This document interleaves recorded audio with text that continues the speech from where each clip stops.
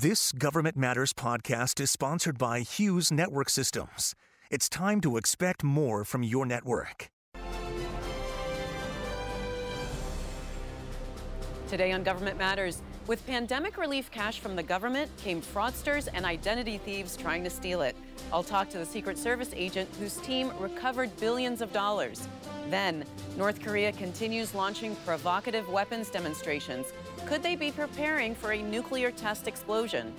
And congressional staffers draft policies, interact with constituents, and advance legislative agendas. So what happens when the workforce doesn't reflect the diversity of the country? Government Matters starts right now. From Washington, D.C. and around the world, this is Government Matters with Mimi Gerges. This is Government Matters, the only show covering the latest news trends and topics that matter to the business of government. I'm Mimi Gerges. When pandemic shutdowns started wreaking havoc on the economy, the White House and Congress came to the aid with trillions of dollars worth of aid to individuals and small businesses. But that kind of money invites criminals. It was Secret Service agent Roy Dotson who led the team that investigated those criminals. Roy, welcome to the program. Good morning. You're a Secret Service agent. Most people know that that's you guys protect the president. What are you doing involved in pandemic relief fraud? Well, the Secret Service also has an integrated mission that we investigate cyber crimes, financial crimes, basically. So we do a lot of investigations, whether that's business email compromises, ransomware, bank fraud, those types of crimes. And really the history of the Secret Service was as part of the Treasury Department, that it was originally for counterfeiting. It was a financial crimes bureau, essentially. Yes. It was founded on those principles. At that time, they believed that maybe up to a third or a half of the currency in circulation was counterfeit, and that's how we were established. Tell me about this problem. How were you initially alerted that there was a problem with this pandemic relief fraud? Well, the Secret Service, we have a lot of partnerships, and those are private and public, and those include financial institutions. After the CARES Act was enacted in March of 2020, shortly thereafter, we started getting calls from our financial institutions believing that some of their clients were receiving funds that they believed possibly were fraudulent, and those happened to be unemployment insurance payments and SBA loans. So how were criminals trying to get at that money? It wasn't a real sophisticated fraud. Individuals could just submit an online application. So individuals, as soon as those funds became available, not only did some transnational and domestic organized crime groups, but also individuals were able just to submit those applications online. So all you had to do was say, I need the money, and the government would send you a check? Well, there was obviously some information that you had to provide in those applications, and most, in the case of fraud, in fraud cases, that was fictitious, or maybe they used somebody else's identification. So yes, in some regard, you just had to fill in an online application, and then eventually you were supposed to submit some type of paperwork that would validate what you had inputted into the applications. Okay, so you realize there's a problem. What do you do? What's your first step? So we and the Secret Service and our cyber fraud task forces, which is made up of state and local law enforcement that work with us every day on all types of financial crimes, we came together. We came up with an investigative plan.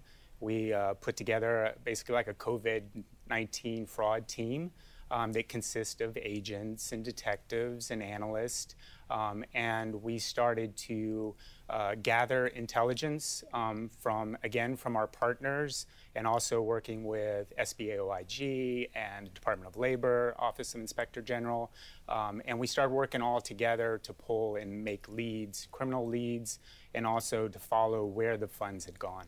I was going to ask you about working with other agencies, because you had to not just work with state and local, but across the federal government. How did that go? Actually, it's in 20 years with the service, it's one of the best collaborations I've ever seen as far as across the federal law enforcement. And when we're talking about, again, SBA OIG, DOL OIG, the Pandemic Response Accountability Commission. It's been incredible. Everybody's come together. We understand the mission. We understand what happened in some regard.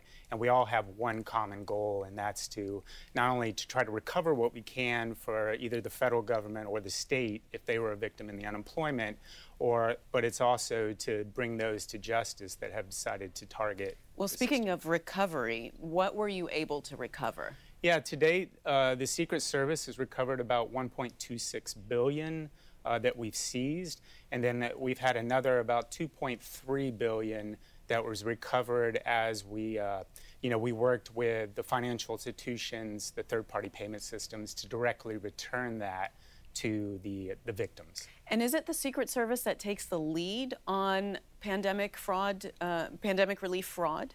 No, many of our partners, like the FBI, the IRS, HSI, annually we do benefit fraud cases. So this is not really new. Obviously, the size and scope is way beyond anything that we've encountered, but I wouldn't say we're the lead. We just were able to, we kind of got out in front early, and then our partners joined us quickly. Is this kind of fraud still happening today? Well, it's starting to slow down just because the outflow of benefit payments is drying up. So that part is slowing up. As far as the investigation, it's full force. The Secret Service has approximately about 1,000 open criminal matters at this time, and I know our partners have somewhere in those neighborhoods. So as far as the follow-up investigation, it is it's ongoing. And I would hope it's slowing down because people are not doing it as much. Yeah, I believe that the message is getting out, that federal law enforcement, even state and local law enforcement, are actively investigating these cases, and that people will be held responsible if they committed fraud. Can you tell me just briefly about some of the other financial cases you've worked with in your career? Yeah, so I've worked, again, business email compromises, ransomwares, which deal with like romance scams and things like that we all hear about a lot now. I've done a lot of Ponzi schemes, and then a lot of cases that involved a lot of victims, especially the most vulnerable in our communities. All right, Roy, thank you so much for your service and for coming in and being with us on the show. Thank you. Thank you for having me. Coming next on Government Matters, the latest North Korean missile tests and the prospects for curtailing their nuclear program. We'll be right back.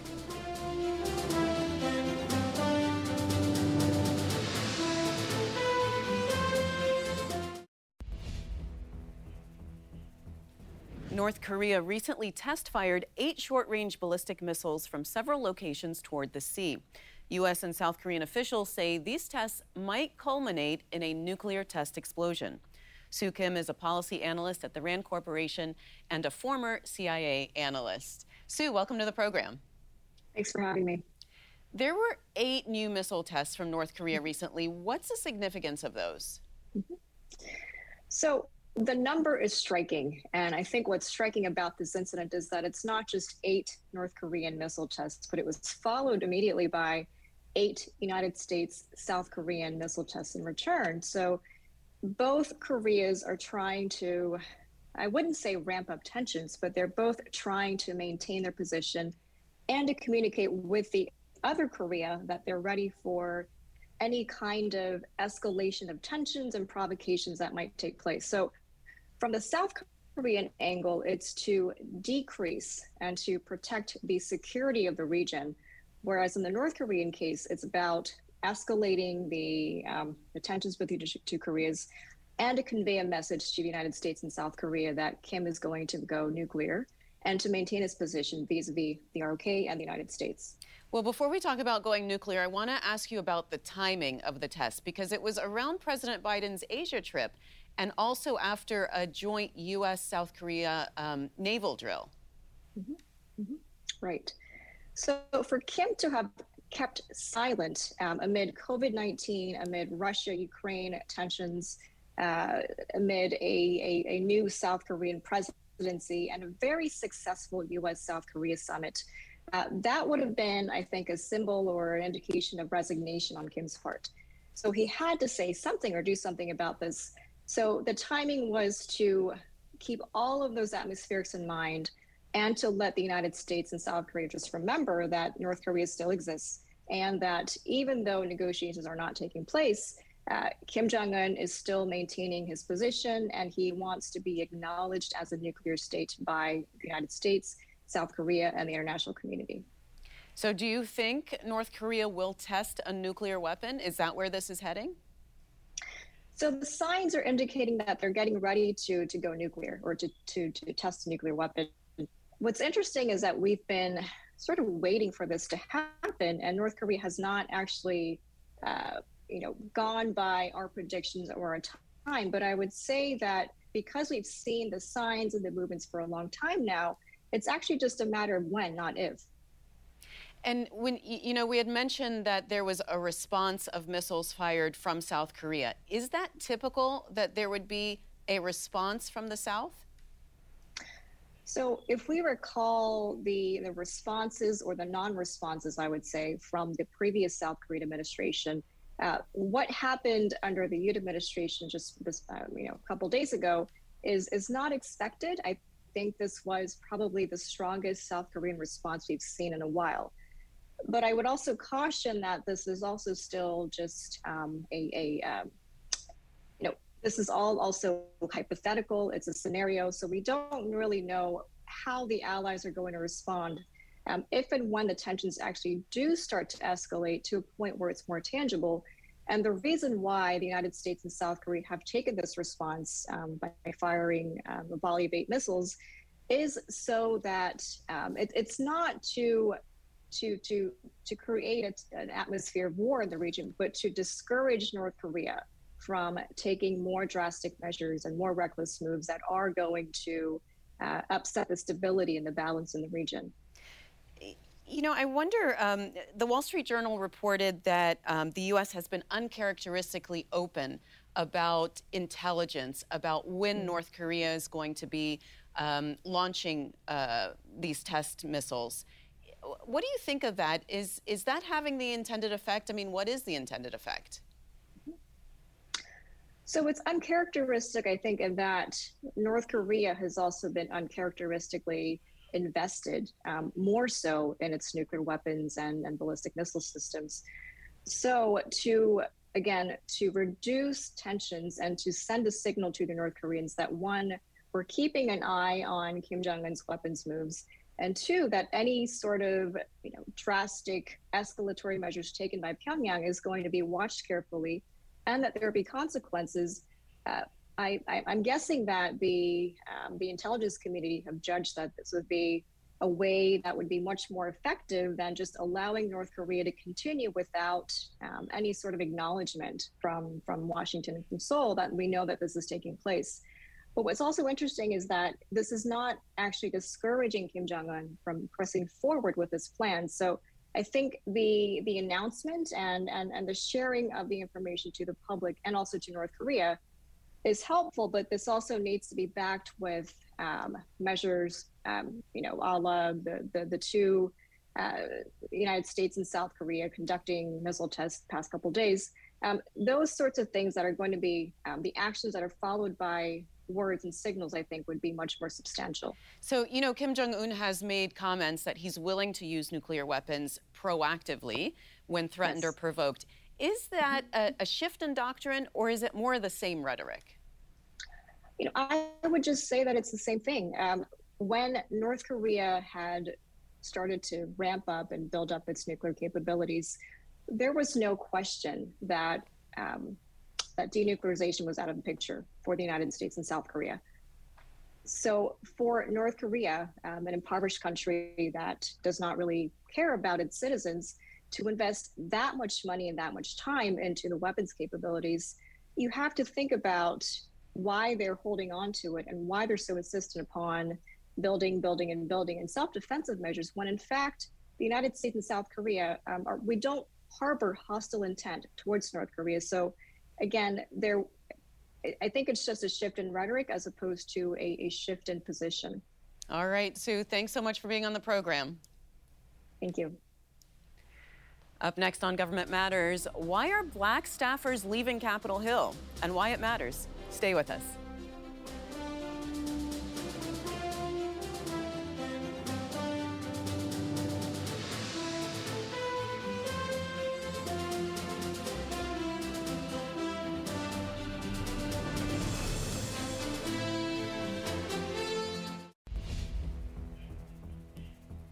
While the membership of Congress is getting more diverse, the senior staff making the most important policy decisions is still mostly white and male. LaShonda Brenson is a senior researcher at the Joint Center for Political and Economic Studies and has been studying this issue. LaShonda, welcome to the program. Hi, Mimi. Thanks for having me. So take us through some of the numbers as far as Black staffers on percentages total among Capitol Hill staff and then senior staff.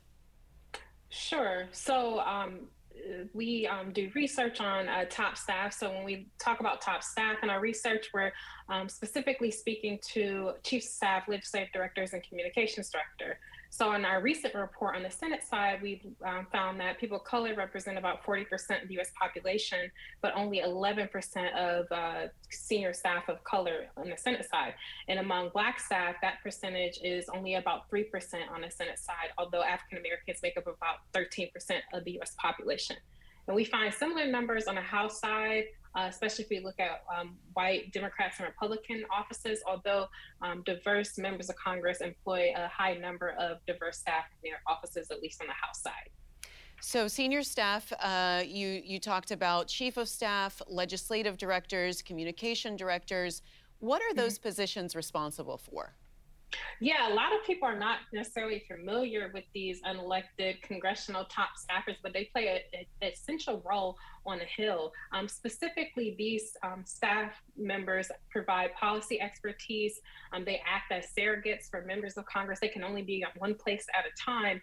And so they really help to supervise their congressional offices, hire and fire employees in their offices. And they really have a lot of power and influence because, like I said, the member can only be at one place at one time. And so they do a great deal as it relates to assisting members with policy decisions, but also helping constituents in member offices, for example, in district offices, access federal benefits when they have trouble. A lot of times they go to their district offices for assistance, and their staff assist them with those getting access to those services. So, LaShonda, Democrats have a higher percentage of Black voters than Republicans.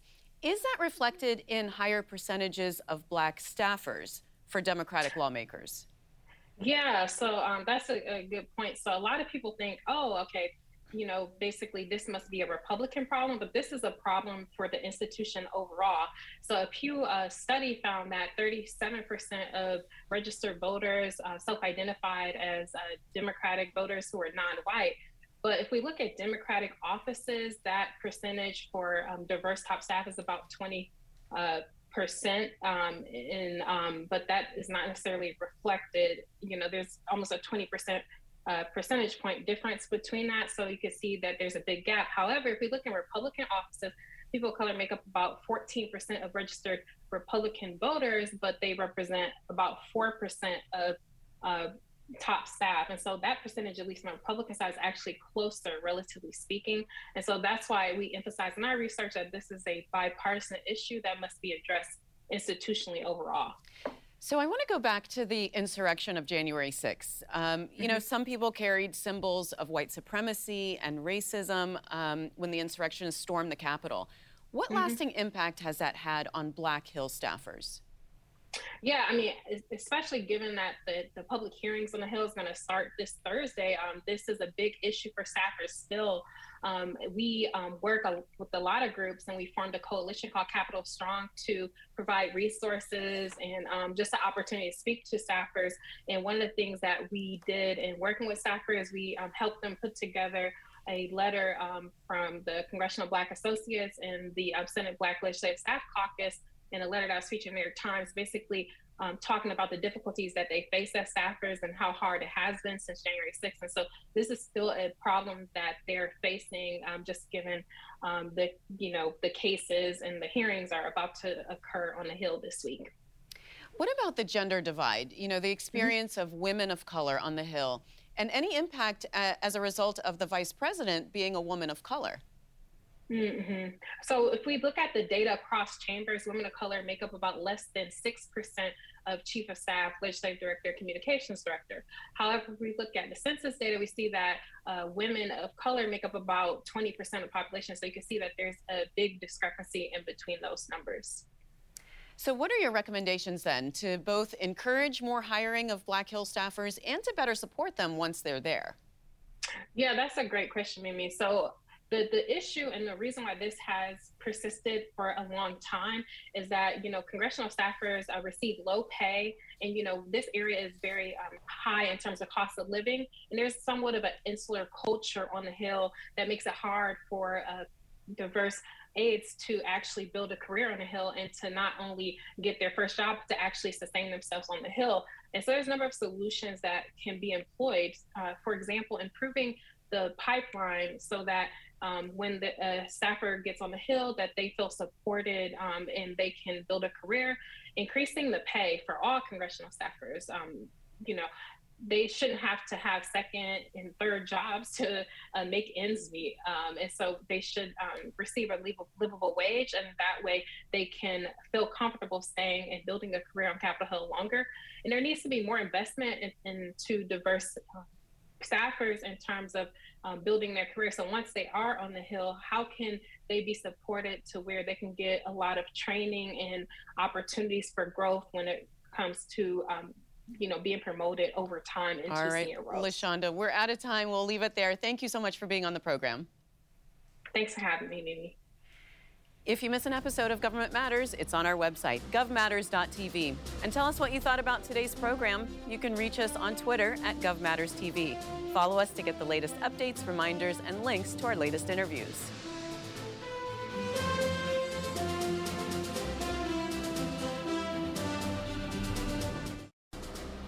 That's the latest from Washington. Join me weeknights at 8 and 10:30 on WJLA 24/7 News and Sunday mornings at 10:30 on 7 News to stay plugged in on issues that matter to the business of government. Thanks for watching. I'm Mimi Gerges. Stay tuned for an interview with our podcast sponsor, Hughes Network Systems. I'm here with Tony Bardo, Assistant Vice President for Government Solutions at Hughes. Tony, welcome. Can you start by just telling me what Hughes does for the federal government? What we do is provide connections. We connect the dots, meaning we use a number of various technologies to connect federal agencies, their locations, their people in ways that are not traditional, meaning that the connections that formed the government networks as we know them today and as we've known them for a lot of years have been through dedicated facilities, dedicated network facilities. We have been taking this different approach to connecting all of our customers through the use of broadband, originally satellite broadband, but now managed networks and managed broadband services that include cable, include DSL, include wireless, include traditional fiber, and satellite, of course. Well, tell me about the HughesNet Gen 5, because that's the largest high-speed satellite internet service. It is. It's a very exciting service. We launched it back in 2016, and even an earlier version of it, which was known as Gen 4, that are called high-throughput satellites. And these are satellite services that took satellite connectivity and speed and capability and capacity to a whole nother level. This is a service that we sell to our consumers. We sell it in a more robust fashion to our industry partners and customers, as well as the government. Well, tell me what you're doing for the federal government with relationship to artificial intelligence and machine learning. We use our artificial intelligence capabilities to drive innovation with respect to customer care, customer delivery, the use of understanding what our partners are capable of supplying in terms of broadband services. And we use them to sort of understand in a proactive way, in a speedy way, what could be predictive behavior of the network, and use that predictive behavior to monitor the networks and monitor the network services. It takes sort of the guesswork out of it because we use the artificial intelligence to give us more information than we would be able to get manually. And I understand, Tony, that you're also working on critical network backup and emergency connectivity for first responders. Obviously, that's going to be more and more of an issue. Can you tell me a little bit about what Hughes does in that arena? Well, we've had a great deal of success in this area, and we've been pleased and honored to serve particularly the FEMA community and the emergency response community with rapid deployment of satellite technologies, where all of a sudden those technologies, because of a disaster, are no longer capable of connecting people. For instance, in Puerto Rico a few years ago during the hurricanes, we deployed hundreds of satellite services throughout the island, both commercially and in support of FEMA's efforts. And in the absence of terrestrial ground infrastructure that was working, satellite was really critical. All right. Well, Tony, thank you so much. Nice chatting with you. Thank you, Mimi. Nice chatting with you. Thanks for listening. Our daily show is produced by Catherine Roloff. Our managing director is Jerry Foley. Christy Marriott leads our technical crew. Our web editor is Beatrix Haddon. Visit govmatters.tv for articles, videos, and more. Government Matters is recorded at WJLA-TV in Washington, D.C. Copyright Sinclair Broadcast Group.